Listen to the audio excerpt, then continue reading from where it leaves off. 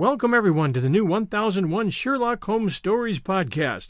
Here you'll find a collection of Sherlock Holmes adventures as well as the best of Sir Arthur Conan Doyle's stories. Some from our archives at 1001 Classic Short Stories and 1001 Stories for the Road, and some newly produced, all here for your entertainment. Welcome back everyone to 1001 Sherlock Holmes Stories and the best of Sir Arthur Conan Doyle. Today's story, The Man with the Watches. In this story, a body of a young man has been found in a train compartment. Having been shot with a pistol, he turns out to have had neither identification papers nor even a ticket. The Man with the Watches was serialized in the Strand magazine in July of 1898 and is still considered by many to be one of his best detective short stories. We hope you enjoy it. And now, The Man with the Watches by Sir Arthur Conan Doyle. There are many who will still bear in mind the singular circumstances which, under the heading of the Rugby Mystery, filled many columns of the daily press in the spring of the year 1892. Coming as it did, at a period of exceptional dullness, it attracted perhaps rather more attention than it deserved, but it offered to the public that mixture of the whimsical and the tragic which is most stimulating to the popular imagination. Interest drooped, however, when, after weeks of fruitless investigation, it was found that no final explanation of the facts was forthcoming, and the tragedy seen from that time to the present to have finally taken its place in that dark catalogue of inexplicable and unexpiated crimes. A recent communication, the authenticity of which appears to be above question, has, however, thrown some new and clear light upon the matter. Before laying it before the public, it would be as well, perhaps, that I should refresh their memories as to the singular facts upon which this commentary is founded. These facts are briefly as follows. At 5 o'clock on the evening of the 18th of March, in the year already mentioned, a train left Euston Station for Manchester. It was a rainy, squally day, which grew wilder as it progressed, so it was by no means the weather in which anyone would travel who was not driven to do so by necessity. The train, however, is a favorite one among Manchester businessmen who are returning from town, for it does the journey in 4 hours and 20 minutes, with only 3 stoppages upon the way. In spite of the inclement evening, it was, therefore, fairly well filled upon the occasion of which I speak. The guard of the train was a tried servant of the company, a man who had worked for 22 years without blemish or complaint. His name was John Palmer. The station clock was upon the stroke of 5, and the guard was about to give the customary signal to the engine driver when he observed 2 belated passengers hurrying down the platform. The one was an exceptionally tall man, dressed in a long black overcoat with a Strachan collar and cuffs. I've already said that the evening was an inclement one, and the tall traveler had the high, warm collar turned up to protect his throat against the bitter March wind. He appeared, as far as the guard could judge by so hurried an inspection, to be a man between 50 and 60 years of age, who had retained a good deal of the vigor and activity of his youth. In one hand he carried a brown leather Gladstone bag. His companion was a lady, tall and erect, walking with a vigorous step which outpaced the gentleman beside her. She wore a long, fawn-colored dust cloak, a black, close-fitting toque, and a dark veil which concealed the greater part of her face. The two might very well have passed as father and daughter. They walked swiftly down the line of carriages, glancing in at the windows, until the guard, John Palmer, overtook them. "Now then, sir, look sharp. The train is going," said he. "First class," the man answered. The guard turned the handle of the nearest door. In the carriage, which he had opened, there sat a small man with a cigar in his mouth. His appearance seemed to have impressed himself upon the guard's memory, for he was prepared afterwards to describe or to identify him.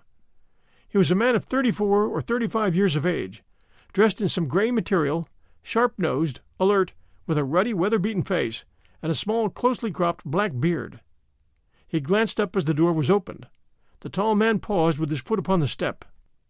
"This is a smoking compartment. The lady dislikes smoke," said he, looking round at the guard. "All right, here you are, sir," said John Palmer. He slammed the door of the smoking carriage, opened that of the next one, which was empty, and thrust the 2 travelers in. At the same moment he sounded his whistle, and the wheels of the train began to move. The man with the cigar was at the window of his carriage, and said something to the guard as he rolled past him, but the words were lost in the bustle of the departure. Palmer stepped into the guard's van as he came up to him, and thought no more of the incident. 12 minutes after its departure, the train reached Williston Junction, where it stopped for a very short interval. An examination of the tickets has made it certain that no one either joined or left it at this time, and no passenger was seen to alight upon the platform. At 5:14 the journey to Manchester was resumed, and Rugby was reached at 6:50, the express being 5 minutes late. At Rugby, the attention of the station officials was drawn to the fact that the door of one of the first-class carriages was open. An examination of that compartment and of its neighbor disclosed a remarkable state of affairs. The smoking carriage in which the short, red-faced man with the black beard had been seen was now empty. Save for a half-smoked cigar, there was no trace whatever of its recent occupant. The door of this carriage was fastened. In the next compartment, to which attention had been originally drawn, there was no sign of either the gentleman with the Astrakhan collar or of the young lady who accompanied him. All 3 passengers had disappeared. On the other hand, there was found upon the floor of this carriage, the one in which the tall traveller and the lady had been, a young man, fashionably dressed and of elegant appearance. He lay with his knees drawn up and his head resting against the further door, an elbow upon either seat. A bullet had penetrated his heart, and his death must have been instantaneous. No one had seen such a man enter the train, and no railway ticket was found in his pocket. Neither were there any markings upon his linen, nor papers nor personal property which might help to identify him. Who he was, whence he had come, and how he had met his end were each as great a mystery as what had occurred to the 3 people who had started an hour and a half before from Willesden in those 2 compartments. I have said that there was no personal property which might help to identify him, but it is true that there was one peculiarity about this unknown young man which was much commented upon at the time. In his pockets were found no fewer than 6 valuable gold watches, 3 in the various pockets of his waistcoat, 1 in his ticket pocket, 1 in his breast pocket, and 1 small one set in a leather strap and fastened round his left wrist. The obvious explanation that the man was a pickpocket, and that this was his plunder, was discounted by the fact that all 6 were of American make, and of a type which is rare in England. 3 of them bore the mark of the Rochester Watchmaking Company. 1 was by Mason of Elmira. 1 was unmarked, and the small one, which was highly jewelled and ornamented, was from Tiffany of New York. The other contents of his pocket consisted of an ivory knife with a corkscrew by Rogers, of Sheffield, a small circular mirror, 1 inch in diameter, a readmission slip to the Lyceum Theatre, a silver box full of Vesta matches, and a brown leather cigar case containing 2 cheroots, also £2 14 shillings in money. It was clear, then, that whatever motives may have led to his death, robbery was not among them. As already mentioned, there were no markings upon the man's linen, which appeared to be new, and no tailor's name upon his coat. In appearance he was young, short, smooth-cheeked, and delicately featured. 1 of his front teeth was conspicuously stopped with gold. On the discovery of the tragedy, an examination was instantly made of the tickets of all passengers, and the number of the passengers themselves was counted. It was found that only 3 tickets were unaccounted for, corresponding to the 3 travelers who were missing. The express was then allowed to proceed, but a new guard was sent with it, and John Palmer was detained as a witness at Rugby. The carriage which included the 2 compartments in question was uncoupled and sidetracked. Then, on the arrival of Inspector Vane of Scotland Yard, and of Mr. Henderson, a detective in the service of the railway company, an exhaustive inquiry was made into all the circumstances. That crime had been committed was certain. The bullet, which appeared to have come from a small pistol or revolver, had been fired from some little distance, as there was no scorching of the clothes. No weapon was found in the compartment, which finally disposed of the theory of suicide, nor was there any sign of the brown leather bag which the guard had seen in the hand of the tall gentleman. A lady's parasol was found upon the rack, but no other trace was to be seen of the travellers in either of the sections. Apart from the crime, the question of how or why 3 passengers, 1 of them a lady, could get out of the train, and 1 other get in during the unbroken run between Willesden and Rugby, was one which excited the utmost curiosity among the general public, and gave rise to much speculation in the London press. We'll return to our story right after these sponsor messages. And now, back to our story. John Palmer, the guard, was able at the inquest to give some evidence which threw a little light upon the matter. There was a spot between Tring and Cheddington, according to his statement, where, on account of some repairs to the line, the train had for a few minutes slowed down to a pace not exceeding 8 or 10 miles an hour. At that place, it might be possible for a man or even for an exceptionally active woman, to have left the train without serious injury. It was true that a gang of plate-layers was there, and that they had seen nothing. But it was their custom to stand in the middle between the metals, and the open carriage door was open on the far side, so that it was conceivable that someone might have alighted unseen, as the darkness would by that time be drawing in. A steep embankment would instantly screen anyone who sprang out from the observation of the navvies. The guard also deposed that there was a good deal of movement upon the platform at Willesden Junction, and that though it was certain that no one had either joined or left the train there, it was still quite possible that some of the passengers might have changed unseen from one compartment to another. It was by no means uncommon for a gentleman to finish his cigar in a smoking carriage and then to change to a clearer atmosphere. Supposing that the man with the black beard had done so at Willesden, and the half-smoked cigar upon the floor seemed to favor that supposition, he would naturally go to the nearest section, which would bring him into the company of the other two actors in this drama. Thus the first stage of the affair might be surmised without any great breach of probability. But what the second stage had been, or how the final one had been arrived at, neither the guard nor the experienced detective officers could suggest. A careful examination of the line between Willesden and Rugby resulted in one discovery which might or might not have had a bearing upon the tragedy. Near Tring, at the very place where the train slowed down, there was found at the bottom of the embankment a small pocket testament, very shabby and worn. It was printed by the Bible Society of London, and bore an inscription, "From John to Alice, January 13th, 1856," upon the flyleaf. Underneath was written, "James, July 4th, 1859," and beneath that again, "Edward, November 1st, 1869," all the entries being in the same handwriting. This was the only clue, if it could be called a clue, which the police obtained, and the coroner's verdict of "murder by a person or persons unknown" was the unsatisfactory ending of a singular case. Advertisement, rewards, and inquiries proved equally fruitless, and nothing could be found which was solid enough to form the basis for a profitable investigation.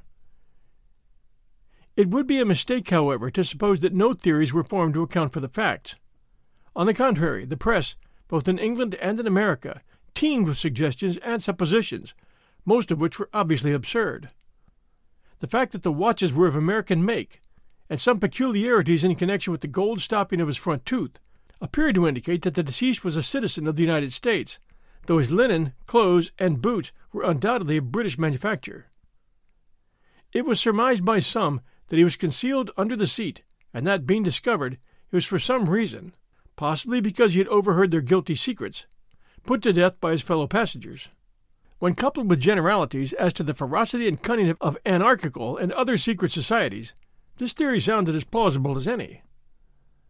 The fact that he should be without a ticket would be consistent with the idea of concealment, and it was well known that women played a prominent part in the nihilistic propaganda. On the other hand, it was clear, from the guard's statement, that the man must have been hidden there before the others arrived, and how unlikely the coincidence that conspirators should stray exactly into the very compartment in which a spy was already concealed.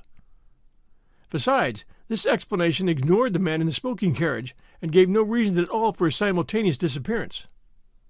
The police had little difficulty in showing that such a theory would not cover the facts, but they were unprepared in the absence of evidence to advance any alternative explanation. There was a letter in the Daily Gazette, over the signature of a well-known criminal investigator, which gave rise to considerable discussion at the time. He had formed a hypothesis, which had at least ingenuity to recommend it, and I cannot do better than append it in his own words.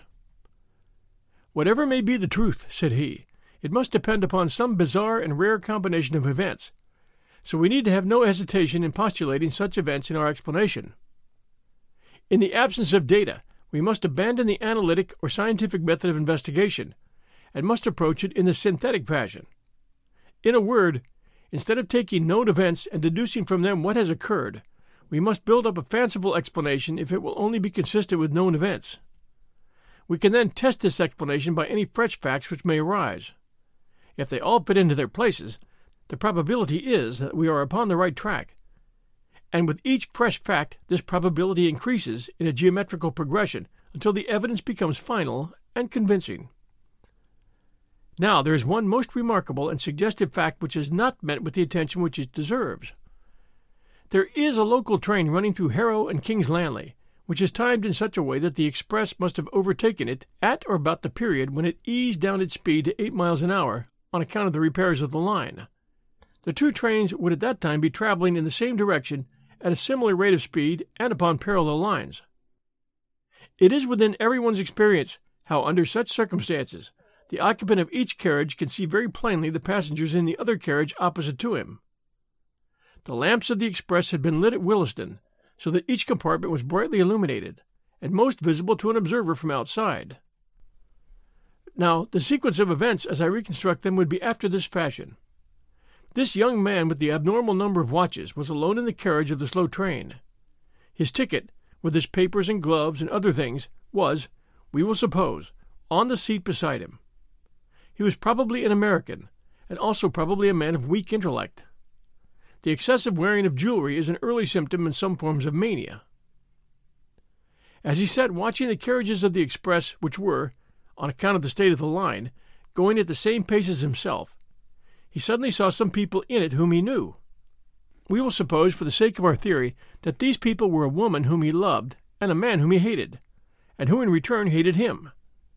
The young man was excitable and impulsive. He opened the door of his carriage, stepped from the footboard of the local train to the footboard of the express, opened the other door, and made his way into the presence of these two people. The feat, on the supposition that the trains were going at the same pace, is by no means so perilous as it might appear. Having now got our young man without his ticket into the carriage in which the elder man and the young woman are traveling, it is not difficult to imagine that a violent scene ensued. It is possible that the pair were also Americans, which is the more probable as the man carried a weapon, an unusual thing in England. If our supposition of incipient mania is correct, the young man is likely to have assaulted the other. As the upshot of the quarrel, the elder man shot the intruder, and then made his escape from the carriage, taking the young lady with him. We will suppose that all this happened very rapidly, and that the train was still going at so slow a pace that it was not difficult for them to leave it. A woman might leave a train going at 8 miles an hour. As a matter of fact, we know that this woman did do so. And now we have to fit in the man in the smoking carriage. Presuming that we have, up to this point, reconstructed the tragedy correctly, we shall find nothing in this man to cause us to reconsider our conclusions. According to my theory, this man saw the young fellow cross from one train to the other, saw him open the door, heard the pistol shot, saw the two fugitives spring out onto the line, realized that murder had been done, and sprang out himself in pursuit. Why he has never been heard of since, whether he met his own death in the pursuit, or whether, as is more likely, he was made to realize that it was not a case for his interference, is a detail which we have at present no means of explaining. I acknowledge that there are some difficulties in the way. At first sight, it might seem improbable that at such a moment a murderer would burden himself in his flight with a brown leather bag. My answer is that he was well aware that if the bag were found, his identity would be established. It was absolutely necessary for him to take it with him.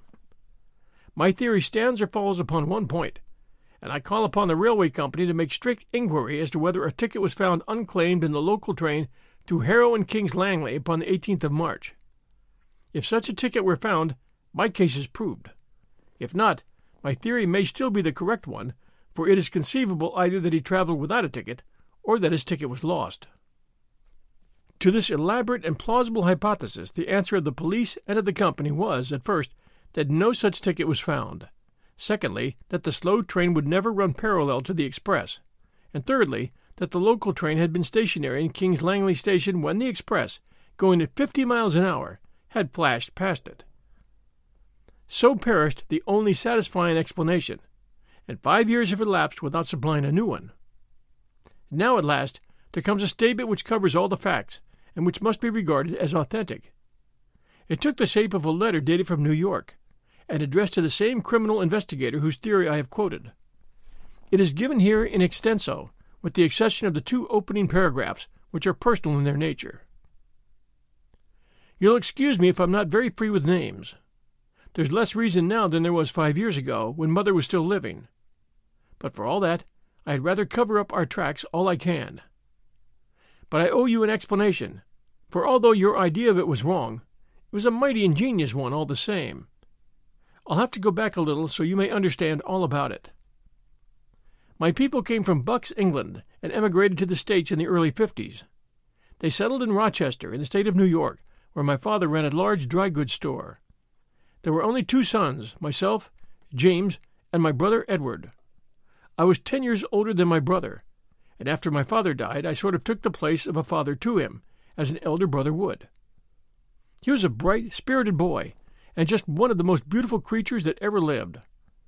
But there was always a soft spot in him, and it was like mold in cheese, for it spread and spread, and nothing that you could do would stop it. Mother saw it just as clearly as I did, but she went on spoiling him all the same, for he had such a way with him that you could refuse him nothing. I did all I could to hold him in, and he hated me for my pains. At last he fairly got his head, and nothing that we could do would stop him. He got off into New York, and went rapidly from bad to worse. At first he was only fast, and then he was a criminal, and then, at the end of a year or 2, he was one of the most notorious young crooks in the city. He had formed a friendship with Sparrow McCoy, who was at the head of his profession as a bunco steerer, green goods man, and general rascal. They took to card sharping, and frequented some of the best hotels in New York. My brother was an excellent actor.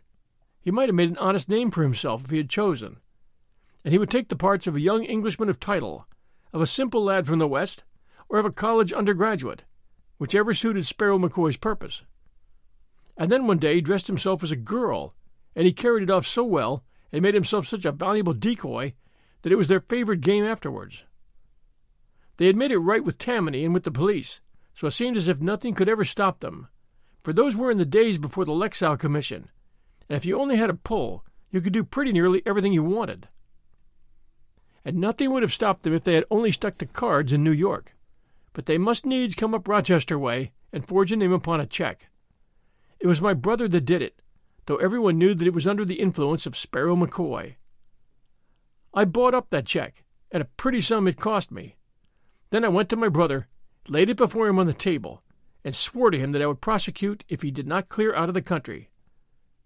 At first he simply laughed. I could not prosecute him, he said, without breaking our mother's heart, and he knew that I would not do that. I made him understand, however, that our mother's heart was being broken in any case, and that I had set firm on the point that I would rather see him in a Rochester jail than in a New York hotel. So at last he gave in, and he made me a solemn promise that he would see Sparrow McCoy no more, that he would go to Europe, and that he would turn his hand to any honest trade that I helped him to get. I took him down right away to an old family friend, Joe Wilson, who was an exporter of American watches and clocks, and I got him to give Edward an agency in London with a small salary and a 15% commission on all business. His manner and appearance were so good that he won the old man over at once, and within a week he was sent off to London with a case full of samples. It seemed to me that this business of the check had really given my brother a fright, and that there was some chance of his settling down into an honest line of life. My mother had spoken with him, and what she said had touched him, for she had always been the best of mothers to him, and he had been the great sorrow of her life. But I knew that this man Sparrow McCoy had a great influence over Edward, and my chance of keeping the lad straight lay in breaking the connection between them. I had a friend in the New York detective force, and through him I kept a watch upon McCoy. When within a fortnight of my brother's sailing I heard that McCoy had taken a berth in the Etruria, I was as certain as if he had told me that he was going over to England for the purpose of coaxing Edward back again into the ways that he had left. In an instant I had resolved to go also, and to put my influence against McCoy's.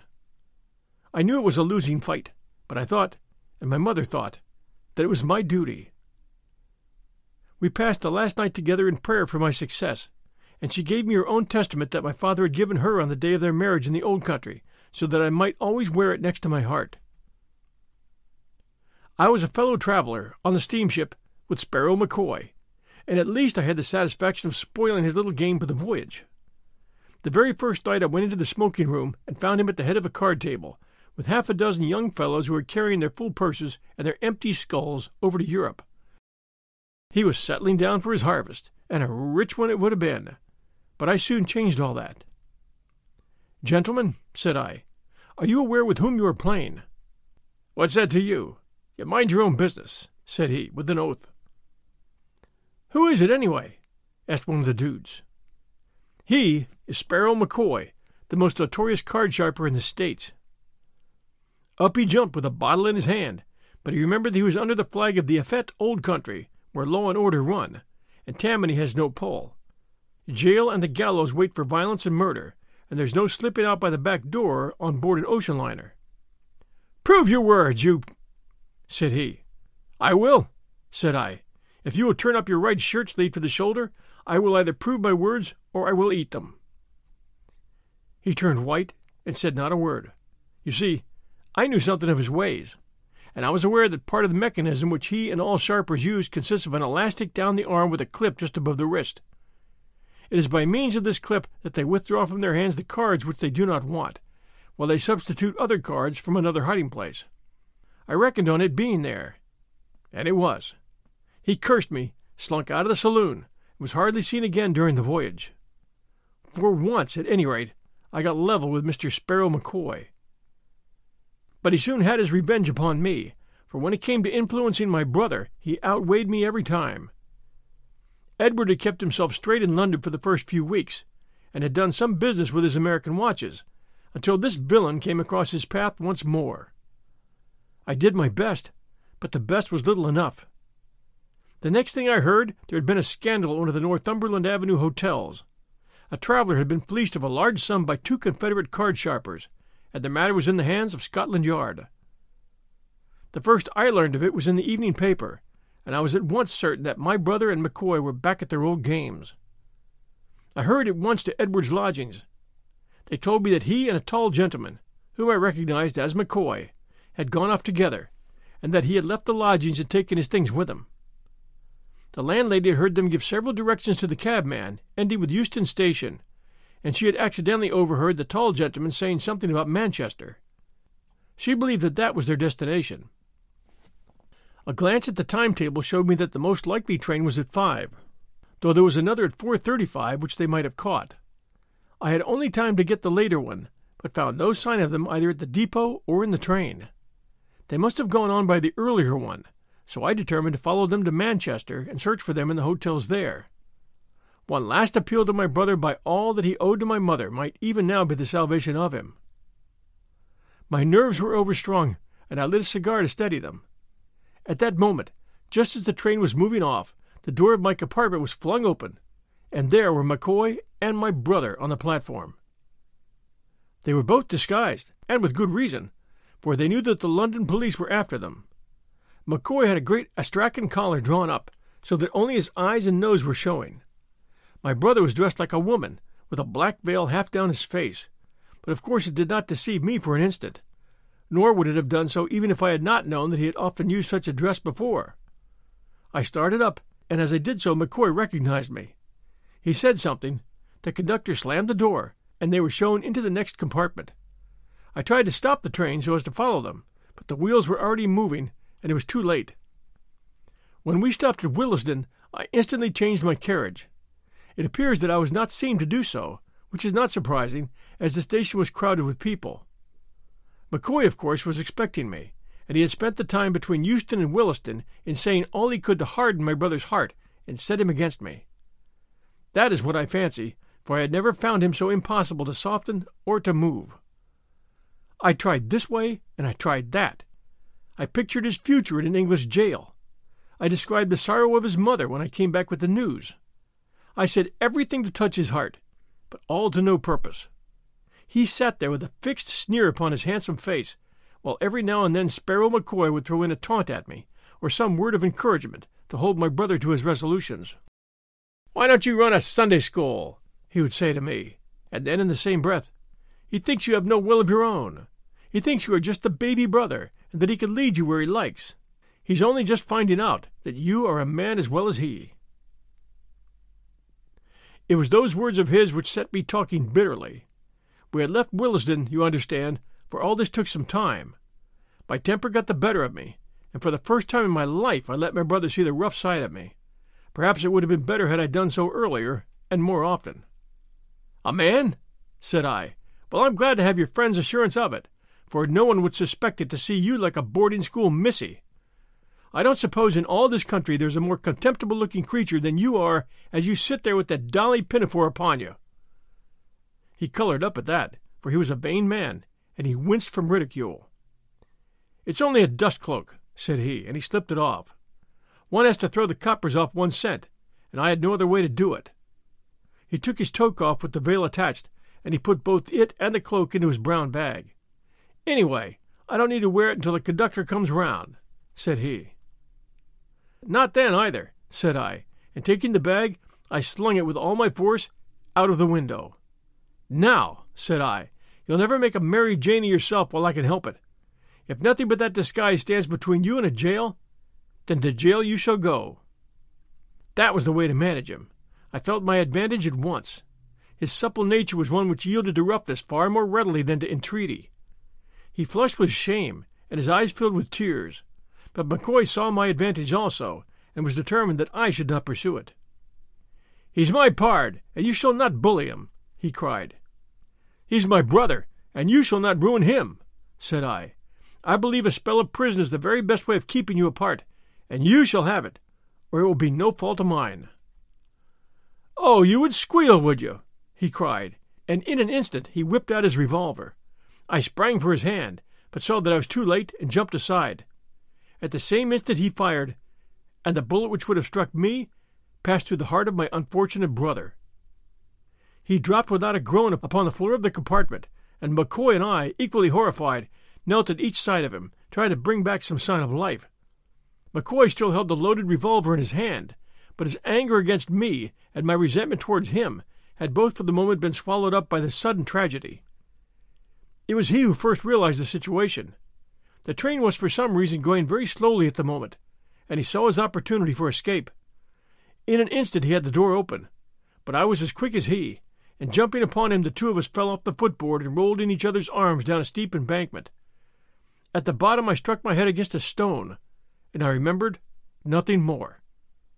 When I came to myself I was lying among some low bushes, not far from the railroad track, and somebody was bathing my head with a wet handkerchief. That somebody was Sparrow McCoy. "I guess I couldn't leave you," said he. "I didn't want to have the blood of two of you on my hands in one day. You loved your brother, I've no doubt, but you didn't love him a cent more than I loved him, though you'll say that I took a queer way to show it. Anyhow, it seems a mighty empty world now that he's gone, and I don't care a continental whether you give me over to the hangman or not." He had turned his ankle in the fall, and there we sat, he with his useless foot, and I with my throbbing head, and we talked and talked until gradually my bitterness began to soften and to turn into something like sympathy. What was the use of revenging his death upon a man who was as much stricken by that death as I was? And then, as my wits gradually returned, I began to realize also that I could do nothing against McCoy which would not recoil upon my mother and myself. How could we convict him without a full account of my brother's career being made public, the very thing which all of us wished to avoid? It was really as much our interest as his to cover the matter up, and for being an avenger of crime, I found myself changed to a conspirator against justice. The place in which we found ourselves was one of those pheasant preserves which are so common in the old country, and as we groped our way through it, I found myself consulting the slayer of my brother as to how far it would be possible to hush it up.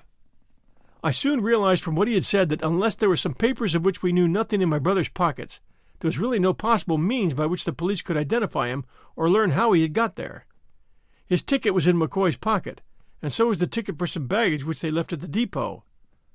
Like most Americans, he had found it cheaper and easier to buy an outfit in London than to bring one from New York, so that all his linen and clothes were new and unmarked.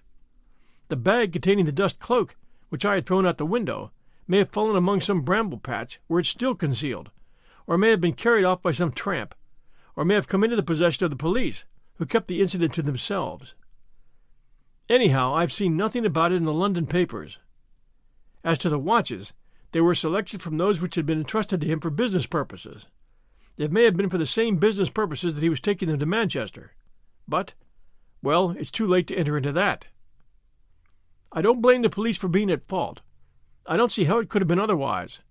There was just one little clue that they might have followed up, but it was a small one.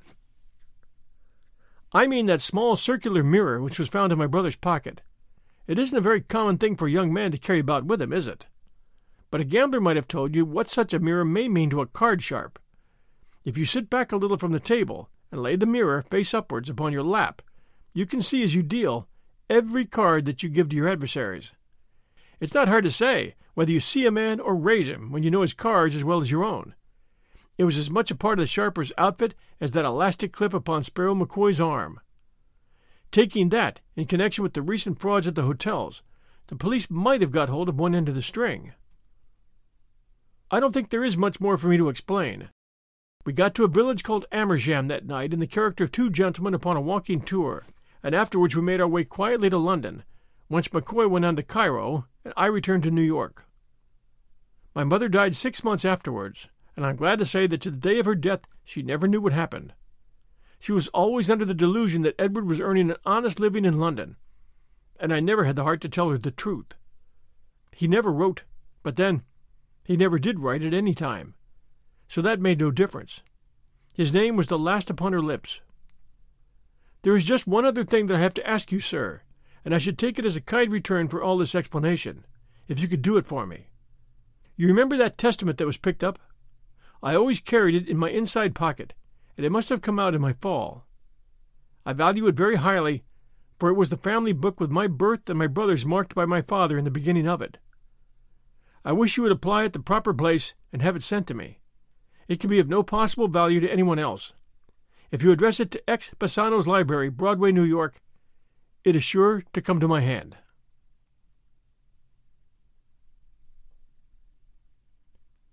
Thank you for joining us for The Man with the Watches, a detective story by Sir Arthur Conan Doyle.